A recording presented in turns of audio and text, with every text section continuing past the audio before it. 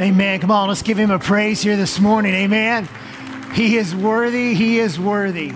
You may be seated this morning. God bless you. Thank you for being here on just a beautiful fall Sunday morning. Everybody that's in person, always so just blessed and grateful to have you with us. Everybody that's online with us, which are many, we are so grateful for our online community, not only here in Oklahoma, but throughout the United States as that presence continues to grow with many of you sharing it with your family and friends. And so it's great to have everybody that's with us in church today. We just continue to pray over you. We continue to pray through this pandemic that it's going to end, that someday we will all be gathered here in the house of God together. The church will be packed. We'll have to bring seats out. There won't be enough because we'll be so excited to be able to come in here and be together. But until then, we carry on as we are. Of course, our online presence will continue on from now on, but we're just so thankful for Jesus Christ and for what he's doing in our church. I believe God is stirring us, church. God is stirring us. He's been speaking to us through his word, through his worship, through the prayers. It's all lining up. I just believe there is revival coming for Coweta Assembly of God. I believe that. And so I pray that every single one of you just allow God to continue to speak to your heart, to the depths of your soul, and allow him to really, really just continue to build you, to mold you, to shape you, to stir you, to awaken you to where he would have us be during this hour. Today, I'm going to start a brand new series, going to lay the foundation for it, and it's titled Think Bigger, Think Better, and Think Blessed. How many are already on board with me on that, all right? Amen. Think bigger, think better, and think blessed. We know that which your mind dwells upon is most likely the direction in which your next steps are going to take you. Now, let's have a little fun here just for a moment, and let's think about a few things here. This is just kind of on a small level, but, you know, if you're thinking about food, more than likely, you're probably going to be headed to get something to eat, right? So during the day, your stomach's growling, you're thinking about that favorite taco place or wherever it's at, your favorite hamburger, you're thinking, man, I'm ready to eat, and you're probably headed that way. If you're thinking about a new vehicle, and I'm not talking about just after a commercial, but you thought about it on Monday, then you thought about it again on Tuesday. Then you saw, maybe one of your friends had a new vehicle in the parking lot on Wednesday, and you thought, boy, that's pretty sharp. And the next thing you know, you're searching online. You're noticing the cars driving down the highway. You're starting to check out prices. Well, you're probably headed to the dealership soon to either trade in and get you a new vehicle. If you're thinking about moving, you start going to those sites like Zillow and those real estate sites, and you start to look at homes, and you start to drive around, you start to price them and look at the square footage. You start looking at your home and things that perhaps, you're saying, well, I think I'm ready for a change. Well, you're probably getting ready to purchase a new home. Or even vacation. I know many of our church family, you love to travel, you love to get out in the great outdoors. So you may be thinking about going up to the mountains or maybe going out to the beach or even to the lake to go fishing just to get out and spend some time. You start to think about those things.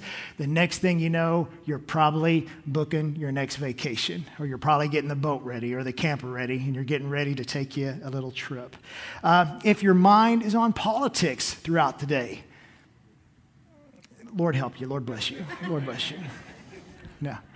If your mind is on politics throughout the day, you're probably getting ready to tune into your favorite, talk show or to your favorite news station, and you're going to get fed some more politics for you. That's probably where you're headed. Those are just some simpler thoughts that drive our daily steps.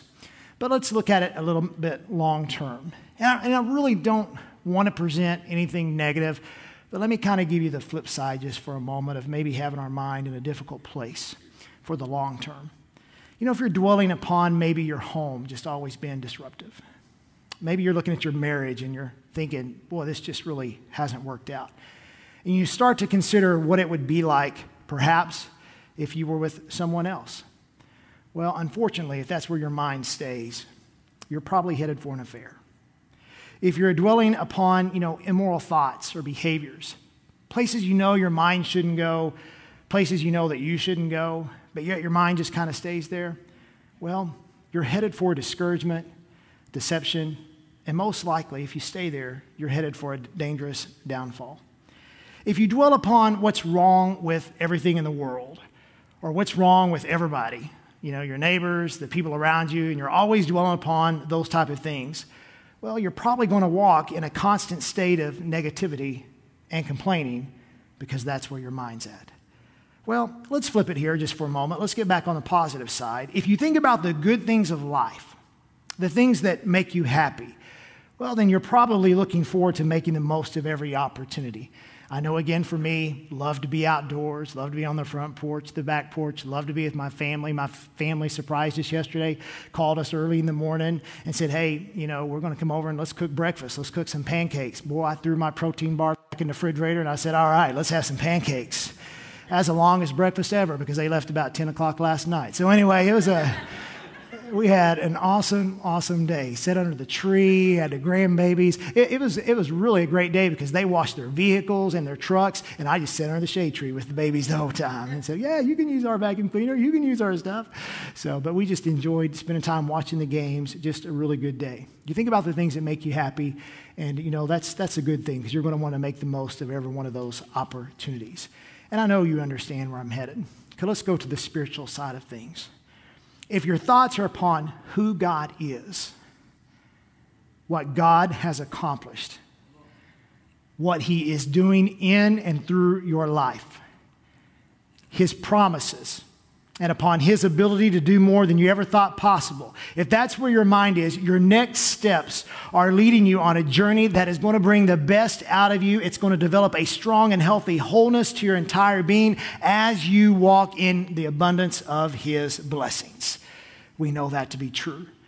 But again, on the flip side, if you are focused on the evil that surrounds us, the deception that we are in, the deception of Satan and the chaos in which he flourishes in, if that's where your mind is at, then I believe you can certainly lose your footing, your direction, your vision, your purpose, and eventually you're going to lose that blessing that God intended you to be walking in because you've walked away from that.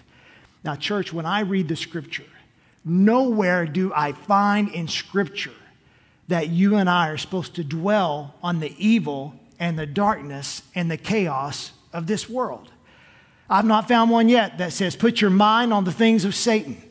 Put your mind on things that are dark. Put your mind on things that are negative. Put your mind on a complaining state. Put your mind in a place that's dark, that's destructive, that's despairing, that's discouraging. There's not one place in Scripture that I've found, and I'm very confident to say to you this morning, if you're looking for one, you're not going to find it because it's just not there. Because Scripture is going to tell us just the opposite. Because Scripture wants us to have a whole, a sincere, a genuine, a healthy mind. You go to the writings of Peter as he writes to the church. He is talking about the return of Jesus Christ. And Jimmy did such a powerful job last week talking about the blessed hope because Jesus Christ is returning for His church someday. I believe that with all of my heart. Peter's talking about Christian character. He's talking about walking in the last days. He's talking about how are we to hold ourselves and handle ourselves. He says in 2 Peter chapter 3, verse number 1, this is my second letter to you, dear friends. And in both of them, I've tried to stimulate your wholesome thinking and to refresh your memory. I want you to remember what the holy prophets said long ago and what our Lord and Savior commanded through your apostles. He's speaking to them. He says, I want to stimulate that memory. I want to stimulate your minds. I want your minds to be in a whole and a healthy place. That word wholesome there, it simply means pure and sincere. So the Scripture's telling us that our minds are to be in a healthy state. And I believe that's the theme throughout Scripture. One of my favorite verses in Isaiah is Isaiah chapter 26, verse number 3. Reading from the Amplified Version, it says this, you will guard him and keep him in perfect and constant peace, whose mind, both its inclination and its character, is stayed upon you, because he commits himself to you, leans on you, and hopes confidently in you. Right there we see God desires that our minds are whole and pure and sincere and that they're fixed on Him, because that's how you and I will stay at peace within. Even in the midst of difficult circumstances, we can be at peace because our minds are upon Jesus Christ. Our minds are to be in a healthy place.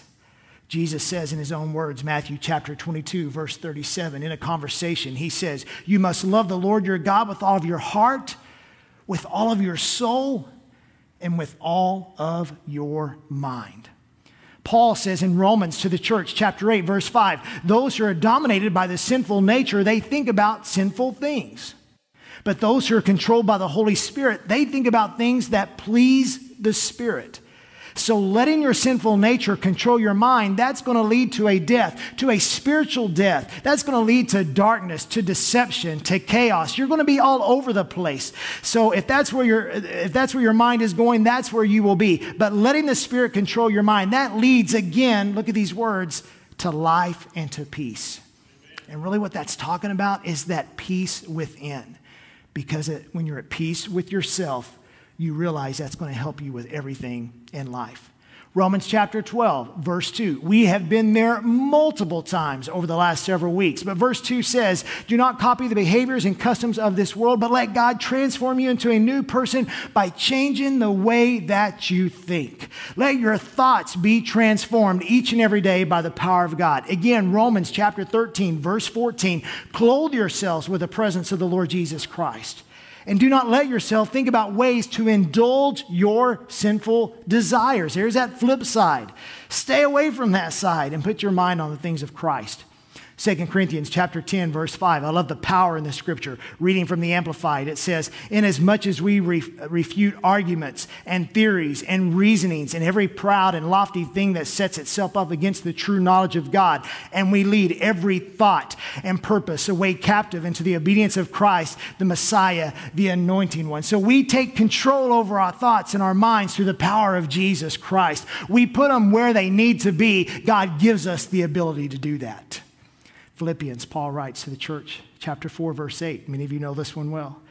Fix your thoughts on what is true. Those things during the day that are honorable.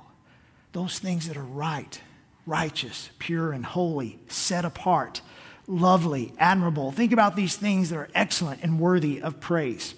Colossians chapter 3, verse number 1. Since you've been raised to a new life with Christ, set your sights on the realities of heaven where Christ sits in the place of honor at God's right hand. Think about the things of heaven and not things of this earth. All of this is talking about our life in Christ, being a new creation. Those things that he's placed inside of us. One more, 2 Timothy chapter 1, verse 7. He has given us a spirit of power and love and a calm and a well-balanced mind and discipline and self-control. Church, a spiritually healthy mind will nurture your entire being. And no matter where you go into Scripture, Old Testament, New Testament, you are going to find this constant theme. You are to have a healthy and a whole mind. And you can do that in Christ. You got to start right there. Now that's pretty foundational, because if your mind is anywhere else and you're trying to walk in the blessings of God, if you're trying to see things bigger and better and in His blessing, if your mind is not where God would have it be, you're just spinning your wheels. You're not going anywhere, and you're not going anywhere in a hurry. Nothing is changing, nothing is moving, nothing is happening because your mind is not healthy. Can I tell you, Christ wants you to have a healthy state of being that begins with your mind. It is so highly important. Now, in our high tension and toxic culture today, it's most important that we choose to put our minds on Christ. As with the title of our series again, I believe it's time, as God stirs us, as God awakens us, as He begins to have these winds of revival begin to blow upon our lives, I believe it's time for us as His people to think bigger, to think better, and think about the abundance of His blessings that He wants us to walk in. You see, church, I know this to be true. Our God is bigger. You hear me say this often. He is so much bigger than any problem in our life. Any circumstance, any pandemic, any political divide, any lie, any deception, anything that tries to stand before us, God is bigger than all of it. Maybe you feel like your home, it's just the walls are closing in. God is bigger than what's happening. Maybe you feel like in your relationships, it's one argument after another. God is bigger than those arguments. Maybe you feel like your finances are just going nowhere, and even though you're trying to make the right decisions and do the right thing, it just seems like, again, you're spinning your wheels in that area. Can I tell you, God is bigger than all of your cash? He's bigger than all of your bills. He's bigger than all of your mistakes. He's bigger than all of the failures that you've had in life. He's bigger than anything that tries to set itself up to tell you that you can't walk in a better way and in his blessings. God is bigger than all of that. Our God and our relationship with him is better than any other person or thing that we would try to build our life upon. If we are not building our life upon Jesus Christ, we're missing the mark big time, because that's the best way to build your life. Our God blesses us in measure of abundance, in measure, Scripture will tell us, even beyond our comprehension. That's where you want to be, right? In the blessings of God, so he can be glorified. Not so you can take all this and have it for yourself, but you can walk in his blessings and that his name can be glorified. I know that life can be hard, especially, again, I know we referred to it in this season multiple times over, but it's just the season we're in. A lot of challenges, a lot of difficulty for parents. Are you going to be in school, out of school, online, not online? What's going to happen? What's the schedule? I mean, things are constantly changing around you. You're having to adapt. You're having to figure it out. You're having to figure out how to go to work, when to stay home, who's going to watch the kids. It's a little bit all over the place. And can I tell you, I know that's a tough place to be in. Because it seems like you're trying to stay focused, but every time you get focused, you're getting pulled in another direction. Your jobs, I know for our many school teachers, being married to an educator, I know that it's constantly shifting and changing in the time in which we live, trying to make everything happen and everything right. It can be very chaotic right now. And the more you try to get focused, boy, it seems like just something else is pulling at you. Can I tell you, God will help us in these times.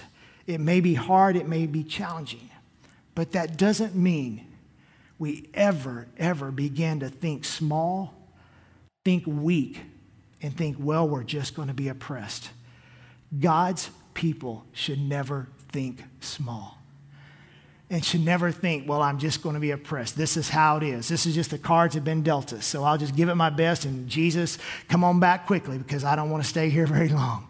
And we just kind of stay there. That's not what we're meant to be. But what we need to be doing right now is let God to stir us, because we need to put our minds upon God, what he's capable of doing in and through our lives. We know what he can do. We know what he has already done. If I gave you the opportunity and said, all right, we're going to have a testimony service, everybody's going to testify, everybody's going to be able to say something good that God has done in your life. Most of you are going to say, he's pulled me out of darkness. He's pulled me out of sin. He's pulled me out of bondage, and I have been set free in the name of Jesus. Some of you would stand up and say, man, I was addicted. I was into alcohol. I was into drugs. I was into pornography. My mind was all over the place, and God has set me free in the name of Jesus Christ. Some of you would stand up and shout, you know what? I didn't know where I was going, but God has given me some secure footing, and he has blessed me, and he's held me together, and I thank God that I'm even here today to be able to worship him. You would give praise after praise after praise of the goodness of God that's at work in your life. I believe that. It sounds kind of fun. We ought to do that, right? You're like, Pastor, come on, keep going. Don't open the mic just yet. But you would testify to the goodness of God because you know what he's capable of doing in our through our lives. And that's where our mind needs to be. Just for a few brief moments, I'm going to attempt to take a really huge story and a really tremendous journey, put it down in just a few minutes of where I'm headed with this series. I want to take you back to Egypt. And I want to take you back to when Israel was in Egypt and when they were held captive. Now, many of you would know this story, and for those of you that don't, hey, that's okay. Go to Genesis. Go to Exodus.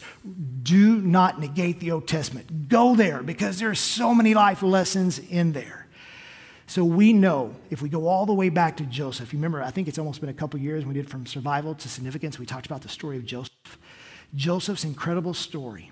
He becomes second in command under Pharaoh. He saves his dad. He's restored to his family. And he brings them all there under Egypt. So he feeds them and nourishes them and takes care of them and all of his family. What happens here is Israel as a nation begins to increase and are blessed during this time. Over the next 200 plus years, what would happen is that God would bless his people and Israel would multiply significantly. Now, what we're going to see here in Scripture is that those years pass, a new king, a new Pharaoh, he comes in command, and he doesn't know the story of Joseph. I don't know what happened to his historians, but they didn't do their job because the Scripture says he did not know who Joseph was. How could you not know who second in command was and where those blessings came from? Obviously, his mind wasn't in the right place. But look at what Scripture tells us. I'm going to take some few places here through Exodus. Exodus chapter 1, verse number 6. In time, Joseph and all of his brothers died, ending that entire generation. But their descendants, the Israelites, they had many children and grandchildren. In fact, they multiplied so greatly that they became extremely powerful and they began to fill the land. You think God's up to something? God's got a plan, right? At the very beginning, God had a plan. Verse 8. Eventually, a new king came to power in Egypt who knew nothing about Joseph or what he had done. So he said to his people, look, the people of Israel, they now outnumber us, and they are stronger than we are. We must make a plan to keep them from growing even more. If we don't, and if war breaks out, they will join our enemies and they will fight against us. Then they will escape from our country. I find it interesting that the enemy knew more about the people than the people themselves, because they didn't see the potential within them. So the Egyptians made the Israelites their slaves. They appointed brutal slave drivers over them, hoping to wear them down with crushing labor. They forced them to build the cities of Pithom and Ramesses as supply centers for the king. But the more the Egyptians oppressed them, catch this, the more that God's people were oppressed, the more the Israelites multiplied and spread, and the more alarmed the Egyptians became. So the Egyptians worked the people of Israel without mercy. Scripture says they made their lives bitter, forcing them to mix mortar and make bricks and do all the work in the fields. They were ruthless in all of their demands. Now, when you read this, can you not see that God is up to something? Now, the people didn't even realize that they were multiplying and they were growing stronger and they were becoming powerful. And probably at any moment, they could have turned against the Egyptians and they could have been set free. But that was not God's plan. But also, they didn't even realize what God was doing. They couldn't see the potential within them. Yet, God was up to something huge in their lives. He was up to something much bigger than they can imagine, much better than where they were at. And he was going to send them to a place of abundant blessing, but they didn't even see it. But under that oppression, God was still moving and he was stirring and he was working amongst his people. Well, as you continue to read the story, the oppression continues. And then Pharaoh, he comes up with the idea and he tells the midwives, the Egyptian midwives, he says, okay, when the Hebrew women give birth, go ahead. If it's a girl, let the girl live. It's a boy, go ahead and kill the baby. But the scripture will tell us that even the Egyptian midwives, they saw something. Because and they even said, hey, their babies, they give birth so quickly and their babies are so strong. But they were allowing the babies to live, boys and girls, because they feared the Lord. God was up to something. Well, that infuriated Pharaoh. So he gave the order. He said, okay, you take the baby boys and you go throw them in the Nile. You go throw them in the river. So when you read that story, you see that tragedy taking place. But then we know that's where Moses is saved. And most of you know the story. He's found by Pharaoh's daughter. He's taken into Pharaoh's court. And that's where he is raised as a child. Now, as he begins to grow older, as you journey through those chapters, what you're going to find is Moses has his stirring inside of him, understands, okay, there's something different about me. He's discovering that identity that he is a Hebrew, that he is not Pharaoh's biological son, that he is a Hebrew. And so while he's out one day and he's amongst all the people working, he sees one of these slave drivers and they're oppressing the people, and not thinking anybody's looking. He's stirred just within and he ends up killing this slave driver. And he gets rid of him thinking everything's okay. But it was found out, so he has to flee for his life now. So he flees out into the wilderness. Now, I'm not going to take you to his story, but what we'll find in this journey is that while he's out in the wilderness, finding his family, finding his identity, God is preparing him to be that great leader. What was it? A couple weeks ago, we talked about him being at that burning bush where that call of God was placed upon his life. And so, all of this is happening. God is doing this incredible work in Moses' life. In the meantime, even though the people of Israel continue to increase, what you will find as you read in these chapters and read this journey, the Israelites, they remained subjects of captivity.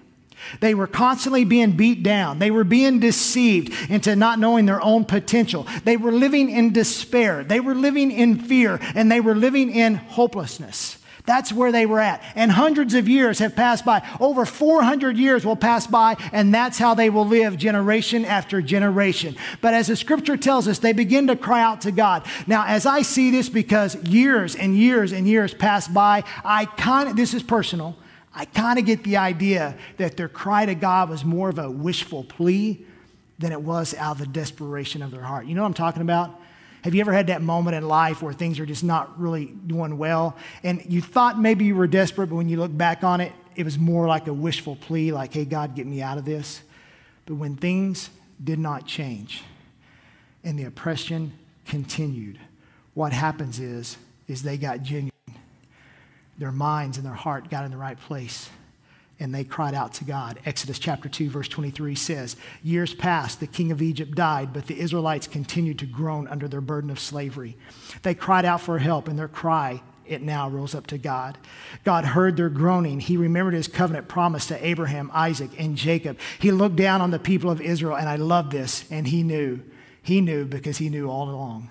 Now it is time to act. Now you may read that and say, well, did God finally wake up? No, it wasn't the fact that God finally woke up. The children of Israel finally woke up, cried out in desperation, and God said, okay, now they're ready for me to do something among them. Church, are you catching this? God is not asleep right now. God knows what's going on. He's not caught off guard with what happened in our world, but he is waiting for the church to position themselves in a way where his glory can be revealed because they are being stirred and awakened, and there's a revival that's taking place inside of their lives. So much that we can see in this story. Moses, back to him, he finds his identity, and he begins to pursue his call, and now he leads the people out of Egypt. Now, God did not do this in a quiet manner. You can read in the Bible.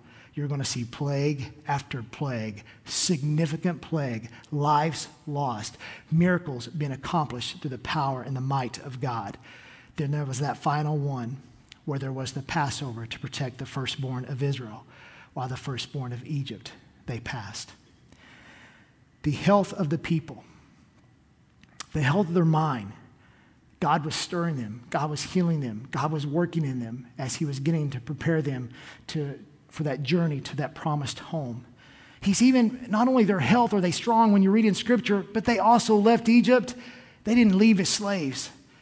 They left with abundance. If you go to Exodus chapter 12, verse 36, it says, the Lord caused the Egyptians to look favorably on the Israelites, and they gave the Israelites whatever they asked for, so they stripped the Egyptians of their wealth.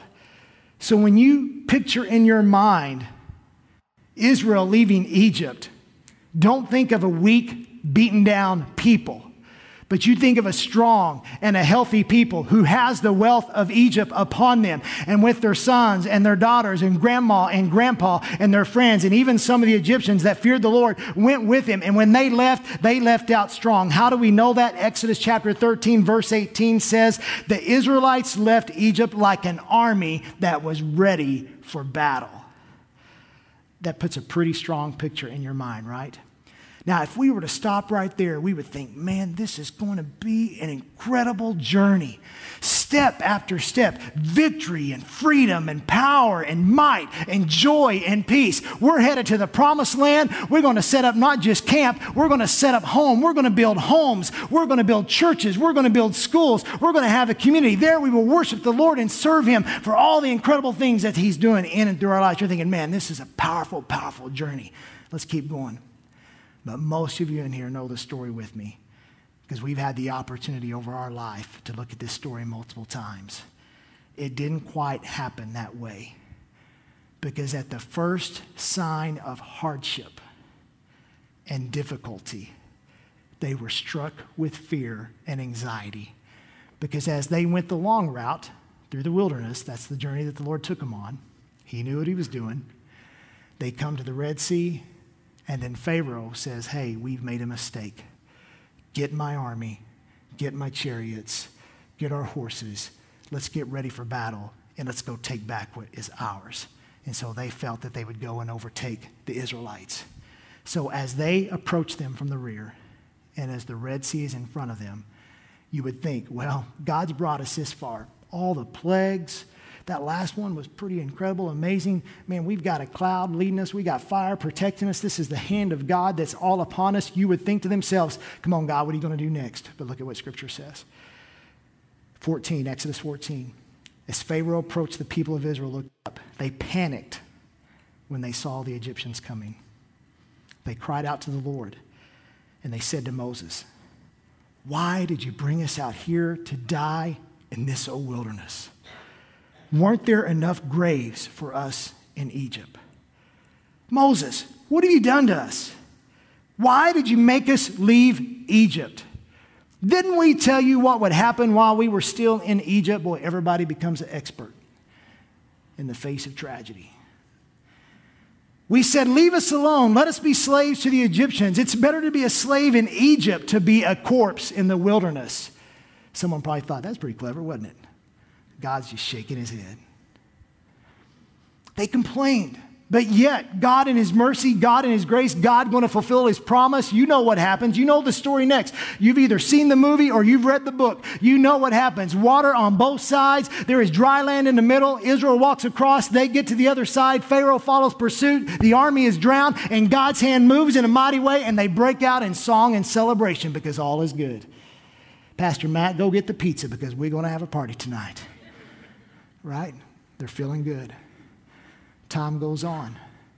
They get hungry. It's a long journey. So they're running out of provisions. And so they're running out of provisions that God gave them in Egypt. He's provided for them this entire time. How many of you know that it may get low sometimes, but God will never, ever run out of provisions? They run out of provisions. They get hungry. Exodus 16:3 says, if only the Lord had killed us back in Egypt, they moaned again.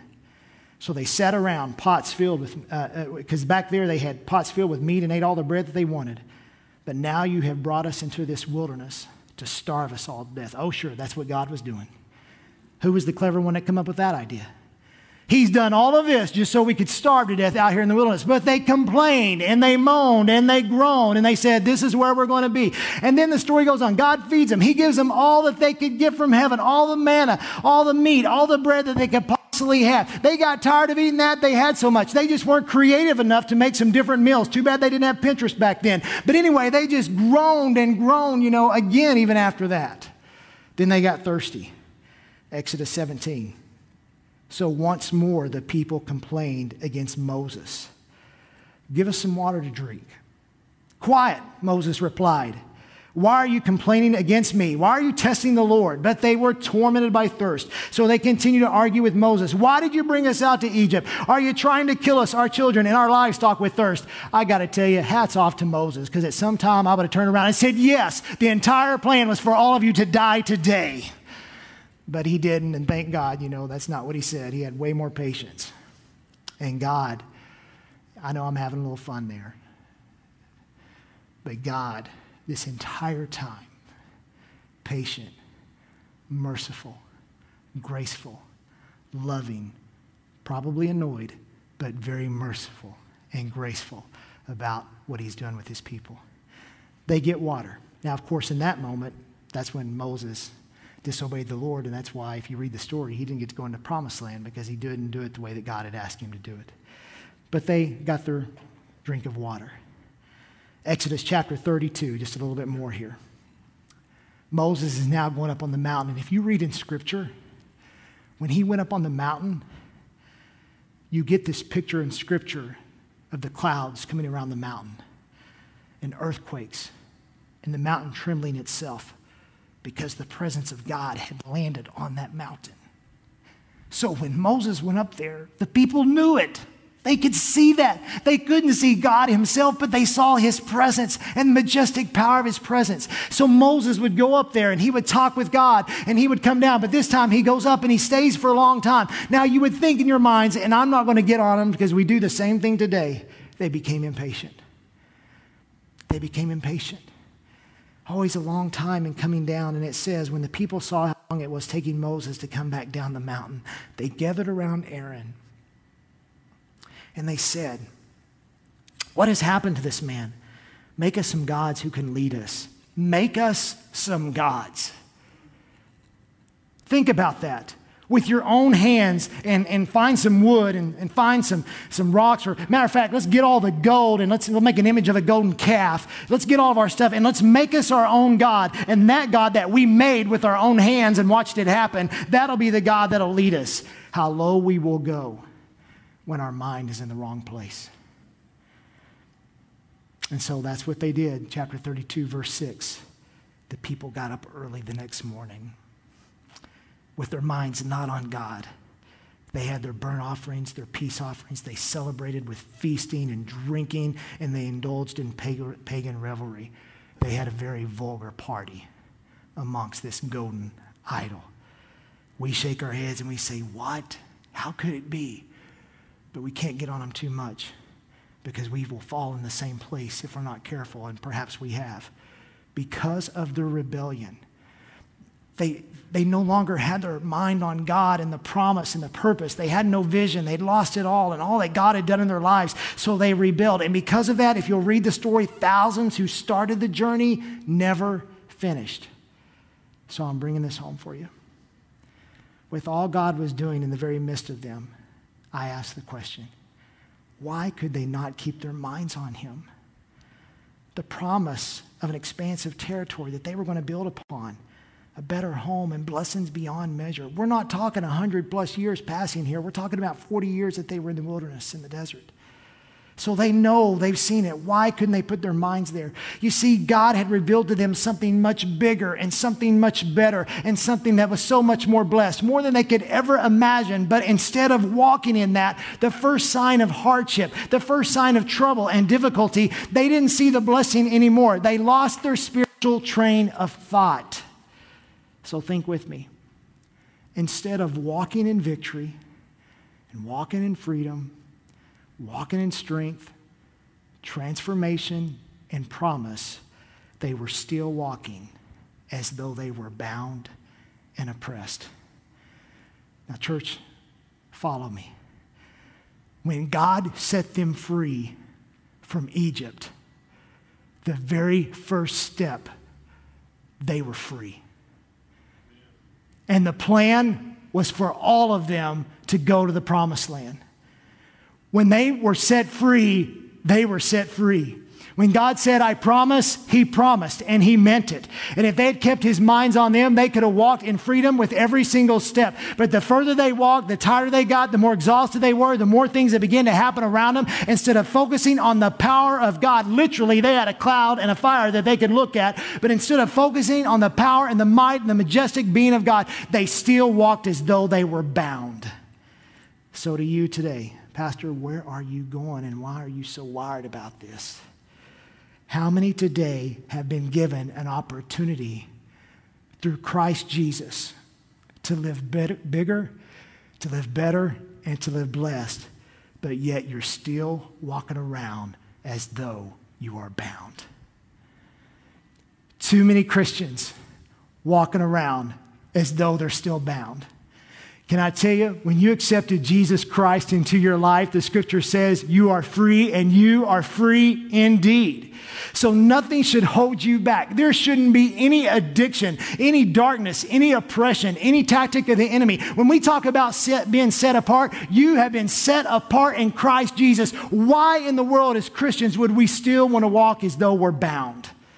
We go home and our relationships are still bound. Our marriages are still bound. The atmosphere of our home is still bound. Our finances are still bound. Our attitude is still bound. We take on the attitude as the Israelites, where we just complain and complain because our mind's in the wrong place. Why are we still bound when we have been given the greatest gift of all, and that is a life in Christ? Are you following me? You're following me. Some of you are like, he is in my backyard. Because I've been there. Let's pull up to the kitchen table and let's finish it. Let's believe together that God can do an incredible work in our lives. Because, church, I want to tell you, in the time and hour in which we live, we are not designed to be bound as God's people. In any way you want to describe what that being in bondage looks like, that's personal. That's up to you. But that's not who we are. We are a people intended to live an abundant life in Christ. We have been called to be saved, to be set apart, to be restored, to be transformed, to be healed, and to be the light in a dark world. I wrote here in my notes, no one today should settle for being bound in any way in their lives. No one.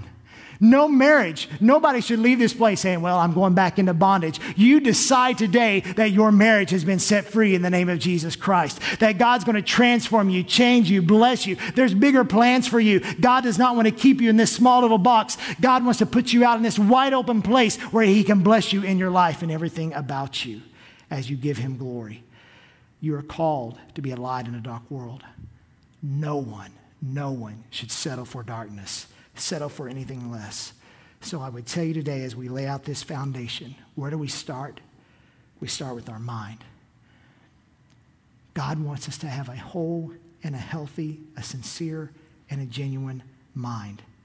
And when you can get to that place, you will begin to understand what it means to say in Christ, things are just bigger and better and so much more blessed when I'm walking with Christ. Can I tell you again? God is bigger than any opposition. God is better than any false idea or deceiving hope. And God's blessing far outweighs any temporary pleasure or trial of life. I ask you today, is your mind in a healthy place? Because if not, and you're ready to come to realization, Jesus wants to renew your mind. Amen? Now, church, that was deep in my soul, because I know what it is to have your mind in an unhealthy place. And I know the freedom that you have when you've got it with Jesus. It changes you. It changes you. It transforms you. It does such an incredible work in you. And I pray I can give you story after story. I can't because of time. My own life, my own marriage, my own family, my own hardships, my own hang-ups. I can give you all of that, and I can tell you it all came back to one central truth. Get your mind on the things of God. And when you put your mind there, your next steps are leading you in a very good direction. But as you walk, keep your mind focused. Father, I thank you. I thank you, Father, for everyone here in the sanctuary and for everyone watching online. I know that this word is going deep into their soul. I pray that this word is going to be watered and it's going to grow. And God, as it does, you're just going to continue to reveal things. You're revealing some things right now to individuals, to some husbands and some wives, some mamas and daddies. You're revealing some things to our sons and our daughters. You're revealing things to every individual, every man and every woman here. And I thank you, God. I feel it in my spirit. I know that you're speaking. So, Father, I'm just going to pray and I want to step out of the way because I know that, Father, Lord, that you want to do a renewing work in so many hearts and minds today. So I pray, Father, in the name of Jesus, as we receive this word, as we go into prayer, as we meditate upon the things that have been spoken over us, in the name of Jesus, may you move upon every individual. And I pray for healthy and whole minds. I pray that, Father, Lord, our thoughts truly are fixed on your ways, on your goodness, on everything about your character. I pray blessing over each and every one. That, Father, Lord, as they continue to move forward in life, no matter where they are at, we're all in this, certainly in this season together. But I pray for every single one that in Christ, they will see things, God, as you would have them see them. So they'll begin to think bigger and just better and just the abundance of who you are and how you will work in and through them. Father, Lord, I pray over everyone. Do just an incredible work. And to you, we give all praise, all glory, in Jesus' name.